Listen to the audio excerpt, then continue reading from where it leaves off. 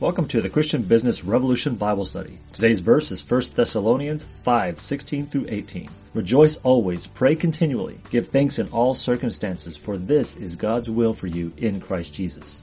When I started learning about the power of mindset, there were all these gurus that talked about connecting to the universe and making my intention known. I heard talks and speeches about positive thinking and the power of words. These are not bad messages in and of themselves if they are taken in context of God being our creator. He created our brains to work the way they do. Asking an unknown universe and hoping something happens is a lot different than having a relationship with the God of the universe and talking to Him directly. Don't get me wrong, you should ask for what you want and focus on the positives, but make sure you're doing that with the power that resides in you because of the Spirit of God working in and through your life. I know you've probably heard this verse, so we'll go through that part quickly, but I also want you to see the context.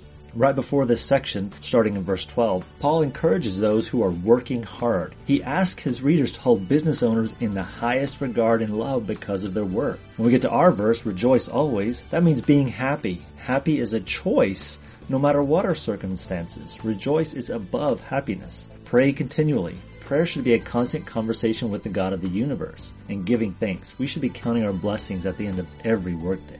Then Paul follows this verse talking about the Holy Spirit. It's hard to stay positive and see the good in people if we're not accessing the Holy Spirit of God to love through us.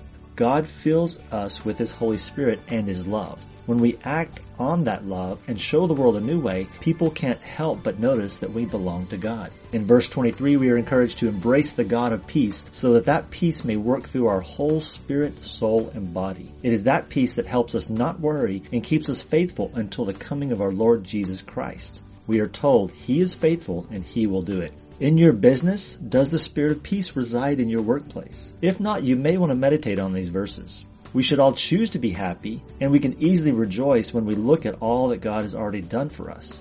A simple smile will get you on the right track. Then start with a prayer conversation with God and make a list of your top 10 blessings. Doing this daily will help you find the peace and love of Christ flowing through you and into you.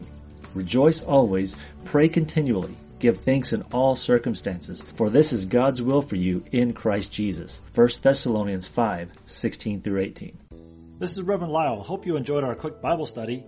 Remember to be blessed and be a blessing. If you want more ways to grow your faith and grow your business, visit ChristianBusinessRevolution.com, where you'll find articles, trainings, products, and coaching for the Christian entrepreneur.